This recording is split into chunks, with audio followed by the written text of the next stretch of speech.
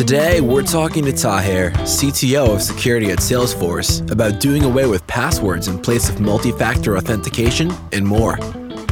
You're listening to Joel Beasley, Modern CTO.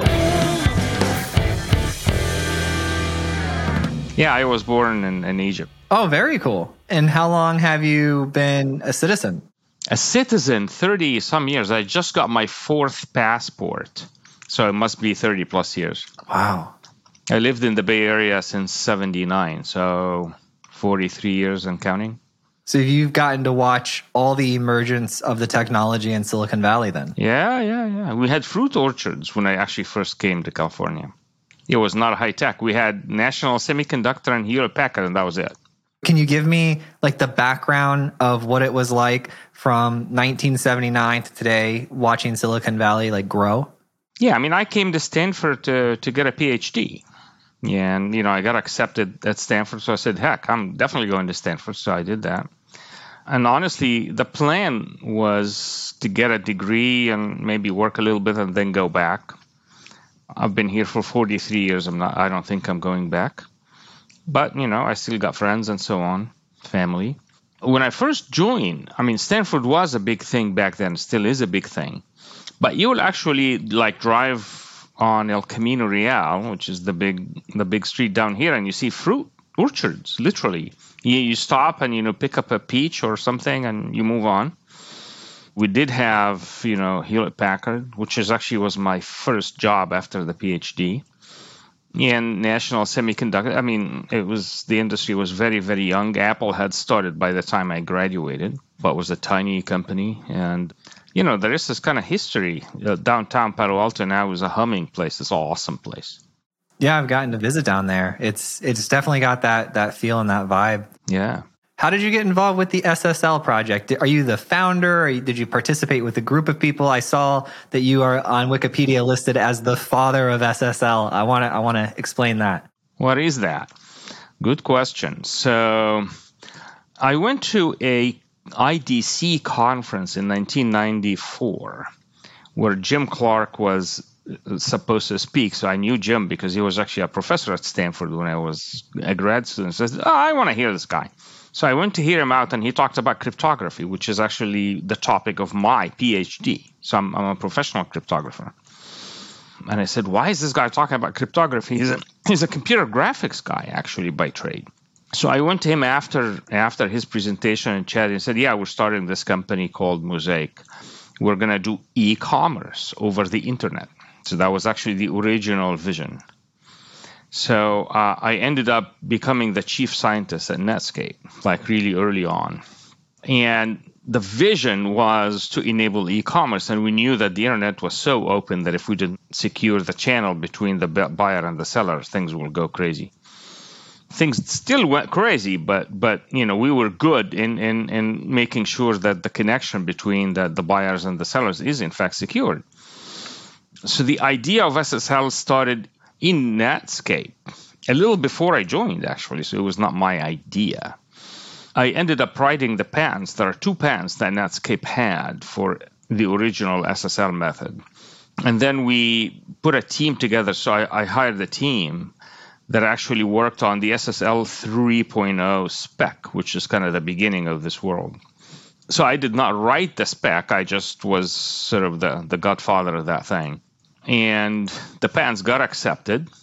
After that, we said, we're not going to own the entire e-commerce world. It's way too big for one small company to own. And we knew that Microsoft was actually working on a competing protocol to SSL. So if we did not come together and do one, I think life would have been a lot harder today. So at Netscape, we agreed that the right thing to do was to take SSL and make it a standard in the IETF. And we actually brought Microsoft with us. So we had one big, huge meeting in the IETF. And, we proposed that we make this a standard. And Microsoft stood up and said, yes, we're going to sign up if this becomes an IETF standard and not owned by anybody else. And so TLS 1.0 became an actual standard. So I was the co-head of the IETF working group that actually made TLS 1.0 a standard. So the father of SSL, I did not write the Wikipedia page, so I do not know who did. As you know, nobody ever knows who's actually writing on Wikipedia. But it's an implication, that I both wrote the patents, built the team, and made it a standard and promoted it in the world kind of thing. Yeah. It was a good route. That is very cool. What comes after SSL? Will we always need SSL? Will there be some new technology, some new way of browsing, some new standards that usurp it from its current dominance? So, TLS 1.3, which is kind of the latest standard, which is not really being used all over the place quite yet, is based on a modification of the protocol. Is actually closer to the Google Quick protocol than anything. It carries the TLS name because TLS was designed to be backward compatible. So if one side has a more recent version than the other side, then, we'll agree on which version to use kind of thing. So is it going to be completely replaced? I don't believe so. Because there is billions of copies of that thing. It's in every fridge and in every, doorbell and, laptop and mobile and everything. It's kind of part of the internet as far as that goes. That does not mean that it does not continue to get, fixed and, get more security and perhaps more efficiency and so on. So it will continue to get better. Who manages the project now? Like, how is it managed? I don't have a lot of knowledge in this area. Who can contribute to it? How do contributions get approved and released? How does that process work? The IETF does, the Internet Engineering Task Force, which does most of the Internet protocol standards. It's open. Anybody can go to these meetings. Anybody can provide feedback into the RFCs and propose things. And, a community of people will show up every once in a while in some random city in the world and work on the new proposals and see if we need to update something or not. It's open to everyone. You can go and propose changes as far as that goes. Does it have a legal entity associated with it? I don't actually know the answer to this. Okay. But there is an agreement, that the IETF sets the standard. So you are supposed to use an implementation that satisfies the RFC exactly. There are very few entities that actually implement SSL.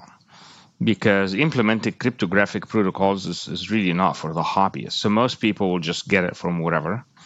There's lots and lots of open source. OpenSSL is very well known. So that's how people implement things. So if you get open source, then you're bound by the open source license, which is attached to the project. If you buy it from a vendor, then you have a contract with the vendor, what you can and cannot do. But the protocol itself is kind of fixed by the IETF. Is there a president of the IETF?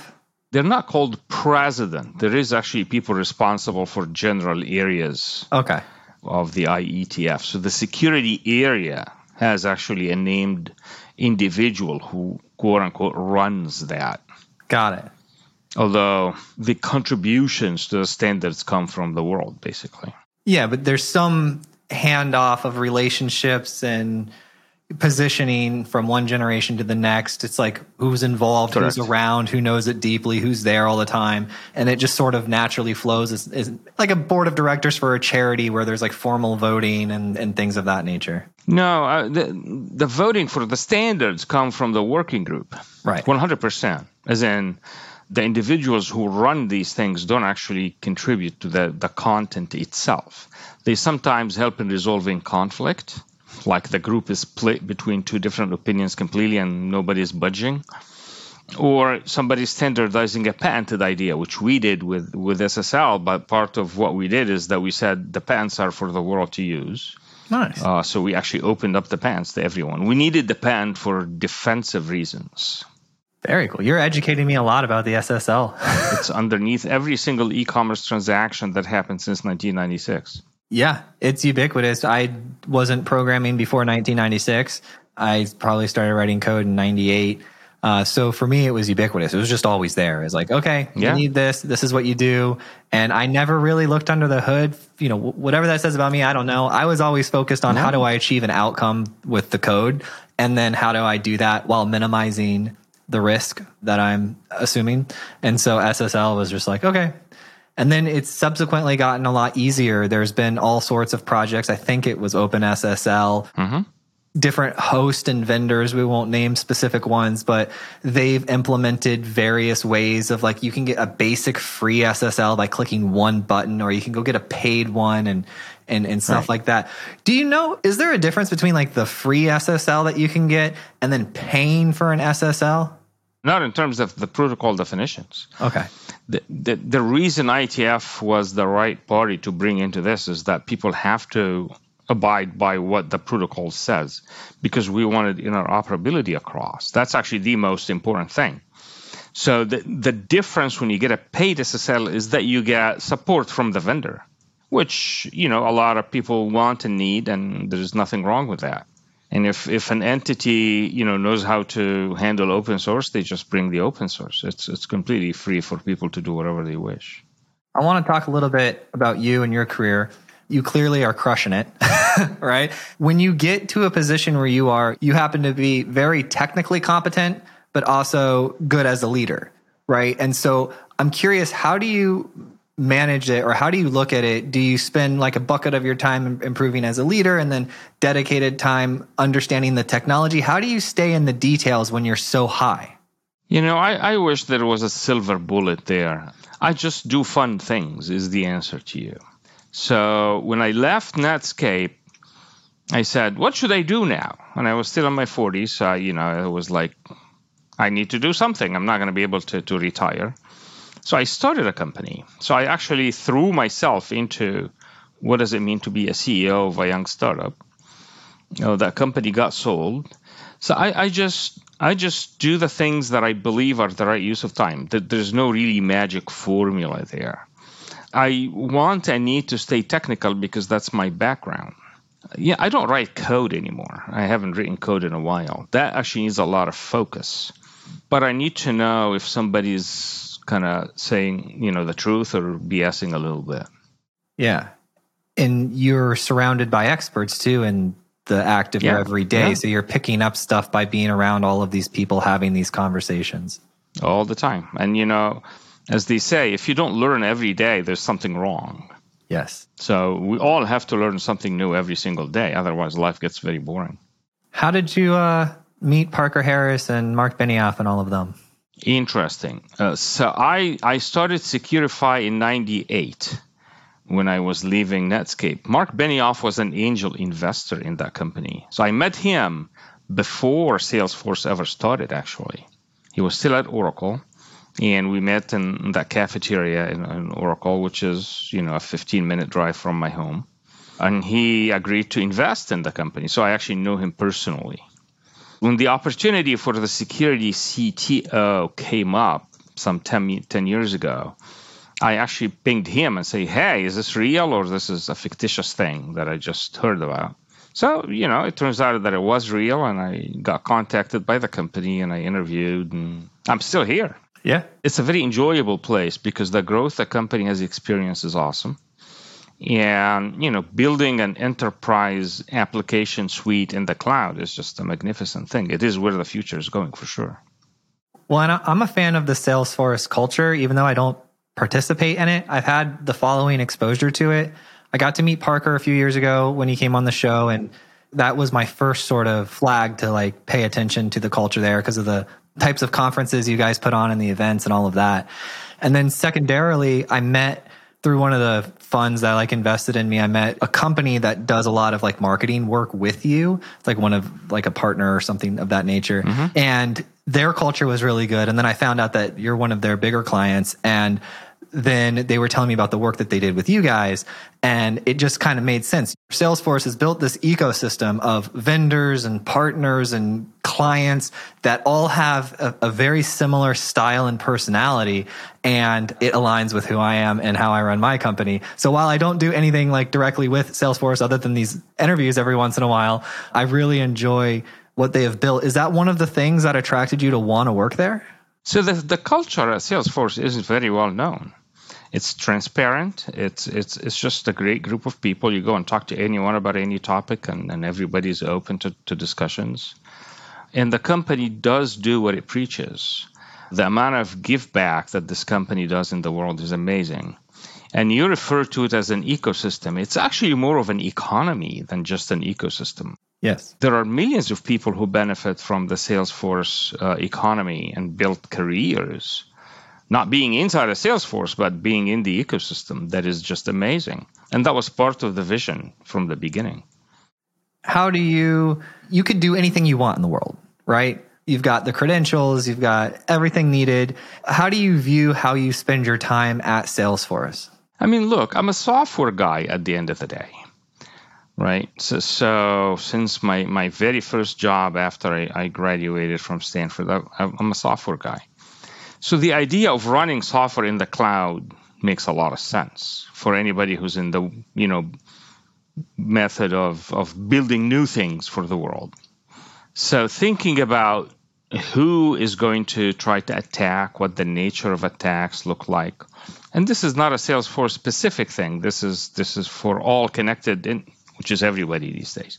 So any connected company, has people thinking about who the attackers might be, what are they likely to do, what are the assets that we have that we want to protect. How do we collaborate with each other to make sure that we all know who's doing what and so on and so forth. So Salesforce included. Basically, it's the security program covers all aspects of cybersecurity and things around cybersecurity. So there are certain threats that basically get on top of mind depending on the time. But in general, it's the complete security program that we think about. What is the security thing, for lack of a better term, that all businesses should be thinking about? Because there's so many different areas to focus. There's so many different security companies selling different nightmares. What's like the one thing that people should at least make sure they have as a basic base covered? This is an involved question. You're looking for a single answer, so I'm going to answer it in a different way if you don't mind. Perfect, yeah. So there are certain things that you have to do yourself as a business. And number one is understanding what the business actually is, who the customers are and what the relationships look like and what do you actually care about. Because whoever is going to attack something that you care about, that has something of value, right? Because that's why businesses exist. So every business needs to understand what they have that people would like to steal or destroy or whatever. We are, in fact, all connected today. If you look at attacks and how attacks have been successful, 90+ % of the successful breaches were because somebody used the bad password. It's so silly. We're in 2022 now. We're 25+ years in this journey. And people still use passwords that I can guess sitting here in about 2 minutes. So that is actually the number one attack vector. It's kind of simple. So, Salesforce went out a couple of years back and said, hey, all Salesforce customers use multi-factor auth. And, there is multi-factor auth in a lot of different places. Some of them are probably harder than others to open up and stuff. But at least not use a single password to log into the Salesforce ecosystem, because that is the number one attack vector, by a lot. So yeah, if I were to advise somebody, force all your users to update your authentication. Just don't allow a password to be the only authenticator. There's been a lot of talk about passwordless, like no password authentication. Mm-hmm. It seems a little bit ambiguous. Is there a couple different implementations of this? What is it? Like, how do you describe it from a high level? So, a password is not a natural thing should not have been a natural thing in the internet to begin with. And people think it is my fault, actually, that passwords exist in the way they exist today. So I accept the blame. The reason is inside of SSL, which is any connection you connect to anything these days has an SSL connection. Inside of SSL, there is an option that allows the client, the user, to cryptographically prove themselves to the backend. But that was an option, was not actually made as a mandatory thing. The connection from the server back is mandatory to have the cryptographic support. So that when you go to your bank, you actually do know that it's your bank and it's nobody imitating the bank sort of thing. But because, we had no idea how to get billions of people to use cryptographic keys and manage that. So we said, we'll just make it an option, let people use it. And that's how passwords started, actually, believe it or not. The password idea started in IBM research in like the 60s. The idea of a password. And was not for connecting to outside resources. It was actually done so that researchers inside of IBM, when they come in the morning, they see the stuff they do. They're not trying to prevent others from seeing it. It was a productivity tool rather than a security tool. So we decided to use it as a security tool. There is no requirement that you have to have a password to log into your bank or to your e-commerce thing. It's not a part of the ecosystem. It's just needed because we needed, the back end needs to know who their customers are. So you have to provision something. So there's a number of different ways that the world now is providing that removes passwords completely. Some of them use biometrics, for example. Some of them use technology, actual, cryptographic technology. There's a number of different ways. But the password is not a necessary part of this digital economy ecosystem. It actually is not. It is here just because. But so biometric, that's one way of doing it. Cryptographic, another way of doing it. Right. Can you explain to me the cryptographic way of doing it? Like I understand scanning my face or some sort of biometric thumbprint or something like that. I don't understand the cryptographic thing. Do I get some sort of key that I hold or okay? Yeah, so you get a key on the device, and you kind of provision some flavor of the key to the back end that you want to log into, so they know that this is that person. So in the back end, they bind the individual with the device and the key and that kind of thing. And then when you log in, you just say, hey, I use my face recognition to log into my phone, and the bank knows the phone and knows me and knows that I logged in using my face, and that key will prove to the back end that this is the same thing. Basically, it's rather actually straightforward. So it's similar. It's just like when I push code up to GitHub, it's looking at my key, and that's how I don't have to enter a password when I push the code because of my. Well, I mean, you have a GitHub account. When I push code, though, I have the key inside of my stored. Absolutely. Yeah, and so it just uses that. Yeah, and that's how they know who that person is, and that's it. So you just need to prove that this is this person. Okay. And depending on the severity of what actually the communications look like, you can have higher and higher levels of authentication. For a GitHub connection, they just want to know it's you.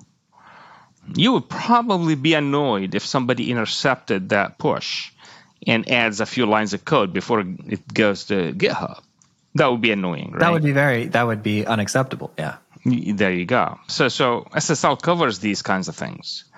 It actually has an integrity check that whatever you sent is the same thing that got received. And it will actually not accept the connection if something changes. That way, if you're attacked by, let's say, like a government that actually has like a lower level in the OSI, right? And they could grab data and manipulate it on its path. So this I don't know what your code looks like, my friend, but the government doesn't care about your code at all. Unless you're writing something that I do not know. No comment. So different entities will care about different communication channels. Yeah. Thieves want to steal money. That's what they do for a living. It's their job description. So they want connections to financial institutions. That's what they do. And then if there is a way for them to, get some of the money their way, they will do it.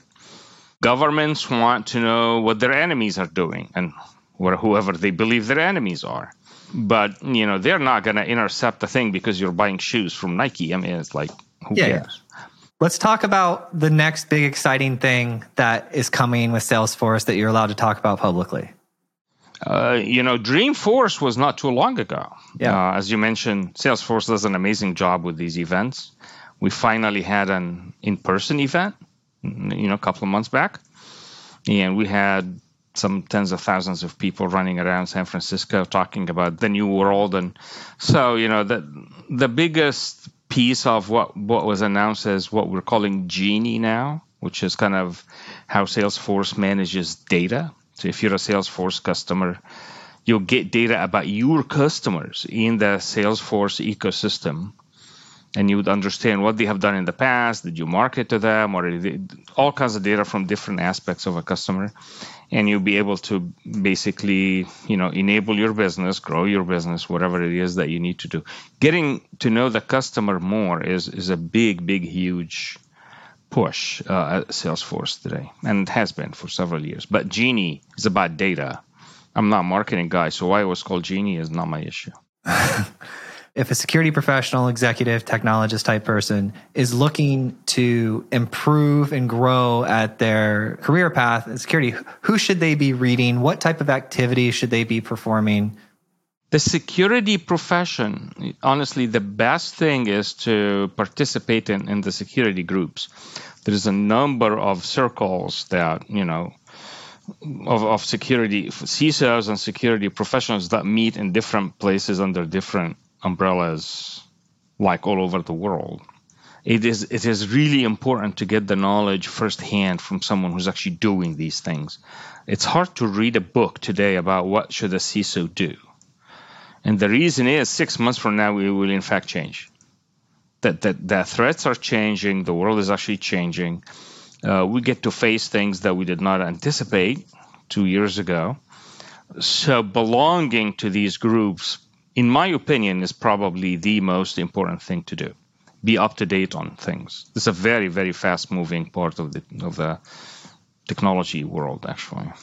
From a leadership perspective and the sense of growing your career, when you founded those companies, what was some of the lessons that you learned from a leadership perspective that's helped you be a better leader today?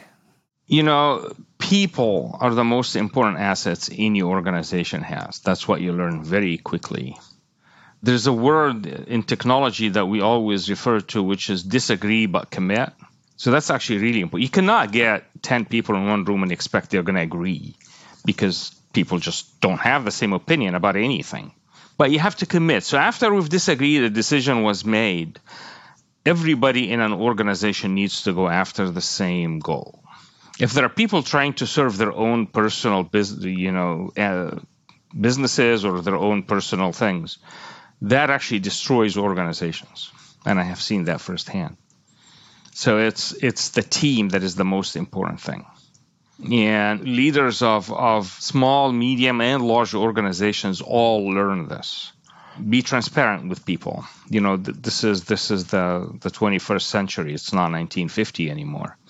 So the old style management doesn't even exist anymore. Be transparent, be open, but make a firm decision and demand that people actually follow the decision.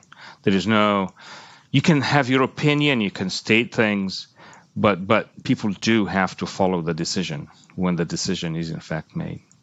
How do you, when you're hiring, how do you find people that you believe will be, A players and do well within your team? People are history. So there's multiple things. If you're hiring experienced people, whether they're in the security space or just in general in technology, they're actually known. Their backgrounds are known. Somebody has known them before. They've done A, B, and C. They've done good work. They've contributed. So it's a matter of fit in what you need to achieve versus what they have done in the past. When you're hiring, the younger people graduating from college, you're just sensing what the basic skills are, because college grads can learn about everything and very quickly. So, you can actually sense when you're talking to an individual what their appetite looks like. Are they going to really, pivot into a new direction if that is what is needed, and so on and so forth. So intelligence is interesting, but it's really the aptitude about, belonging to a business that is the most important thing. What questions am I not asking? Well, you asked me what I do every day, and I never answered you. Oh, okay. If you noticed. Yeah. Because every day is different. There is no typical day. I talk to customers a lot because Salesforce is extremely customer-centric. It's all about what the customer needs and wants. So I talk to customers a lot. Obviously, I talk to a lot of the internal technical teams and so on. I talk to security peers across the world, and I talk to good people like yourself. I actually just did a webinar like half an hour before you and I started here. So I do this kind of thing fairly regularly. What was the topic? So in my usual way of answering questions, if I rewind a couple of years, I was chosen as a Marconi Fellow in 2019. The Marconi Society existed for a while, and every year they choose one individual worldwide who contributed to communications, because Marconi is Marconi, right? Is the inventor of the radio. So every year, one person, or sometimes two, gets chosen, as a Marconi Fellow. So I was chosen with Paul Kocher as Marconi Fellows in 2019.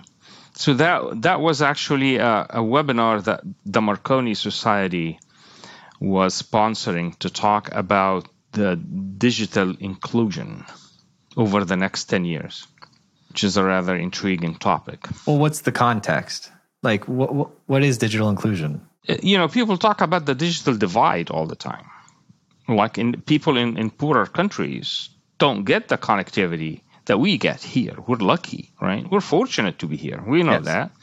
But part of the promise of this global internet is to bring people together. It is, in fact, really a new society that we're putting together. It's not perfect and never will be perfect, but it has a lot of promise. And, we're all here for a reason. So we can exchange views, while using this wonderful system here that you guys put together. I don't know which thing is this. And we can learn from each other a lot quicker. We get access to data. We get access to information. It's sort of unfortunate that some of the information is actually not completely trustworthy because we don't actually know the real source for some of that stuff. So it's honestly, it's like we're building a new society, but it's a lot more global than anything that humanity has ever done before. And, so the individuals in that webinar were really amazing. Maury Cooper, who, people who invented mobile, who invented, the founder of Qualcomm. It was just an unbelievable collection of people participating. So everybody has their own sort of view on what this world should look like and how do we include everyone. There is 7 billion people on the planet. We believe that maybe 60% of that 7 billion are actually connected. Really? So there's a number of people who are not. And, 60% of 7 billion is a very large number of people, and they're in all parts of the world. Obviously, the poorer places struggle to get connectivity, so you're not going to see these people. But, honestly, some of these people may have as big a promise or bigger promise than anybody else. So how do we bring humanity into this ecosystem and allow people to excel at what they want to excel at? And that was the premise of the webinar. Very cool. I happened to, before the pandemic, I lived in Florida and cookie cutter neighborhood type deal. And then we sold everything, bought an RV, traveled around the U.S. for 10 months with the kids. And we found this little farm out in just outside of Nashville, Tennessee. And the interesting thing about this was it had gigabit fiber, and it's in the middle of nowhere. And then I found out that there was a government program that paid the service providers to run lines specifically to rural areas. Partly Musk tapped into it a little bit with the Starlink funding as well. And so I was really grateful for that. I tell everyone it's my favorite government program. So we're doing that. Like as a people, we are incentivizing and we're working towards this. I'm not surprised when you say 60%. The engineering side of me wants to dig deeper into that number. Like, did they age adjust for kids who, can't technically use the internet? Hey. The Gen Zs are much better in using the internet that I will ever be. Yeah. So the younger people are born into this world. This is part of their world. Yeah, but when they say, I guess to clarify, when they say that there's 7 billion people and 60% are connected, are they doing that based off of like household and access to internet? Or are they saying like a 1 month old isn't connected because they're 1 month old? I don't think they're talking about the 1-month-old individuals. They're talking about the poor environments who are not funded by their government to get a fiber link into their neighborhoods. How are we solving this currently? I mean, I'd seen Zuckerberg did something where he flew a drone that could operate for a long term. And I don't know if that was just a test or a project or if it actually became something. How are we helping as the world in this group that you're a part of? What are the big ideas to get these people online? Governments have to play in this game. They need to support their people. Some government want to support their people. Some government honestly want to prevent their people from getting access to things. Mm-hmm. So you come out your own a little bit there.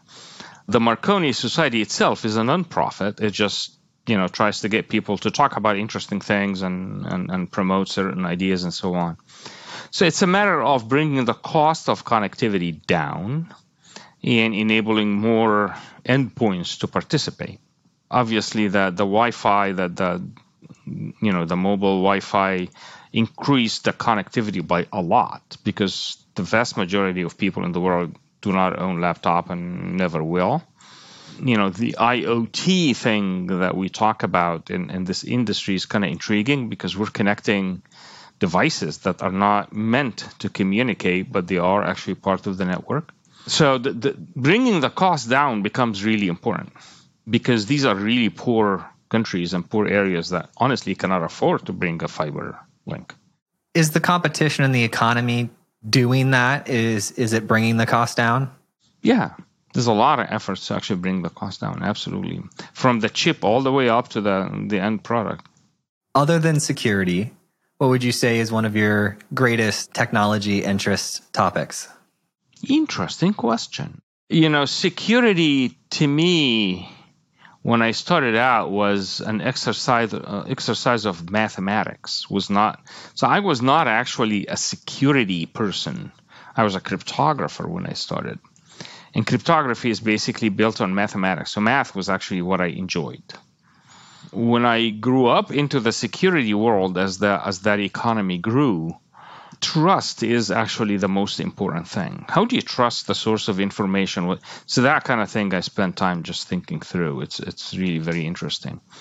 I have not spent technically enough time on machine learning or any of that stuff, although I have interest clearly because it affects the society today and it will probably have a bigger effect tomorrow. So understanding how that works is very intriguing. But basically, I live in the internet. When I started with Netscape, I spent a bunch of years in the payment ecosystem. So payment companies were the number one target because we wanted transactions. And to do a transaction, you need to talk to payment people. So the payment companies were actually a really early target for us to talk to. If you could go back in time to when you first started working, your first day of work at your first real big job, and you could give yourself one piece of advice, what would it be? So I started at Hewlett-Packard Labs in '84 when I finished my PhD at Stanford. I was still mostly academic because I'm just a PhD graduate. I did not work in the industry before. Right now, I'm a true industry person. Focusing on connections with people would be my advice to myself.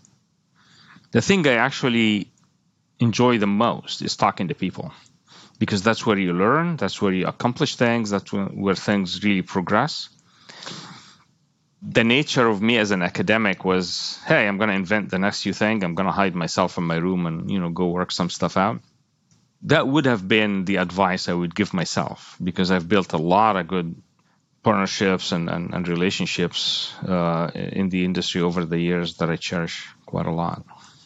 What's the best advice for people who don't have a lot of relationships currently and they want to go out there and work on what you just said? They want to go out there and get more relationships. How do they do that? People want to know them just as much as they want to know people is the thing that is sometimes hard to see.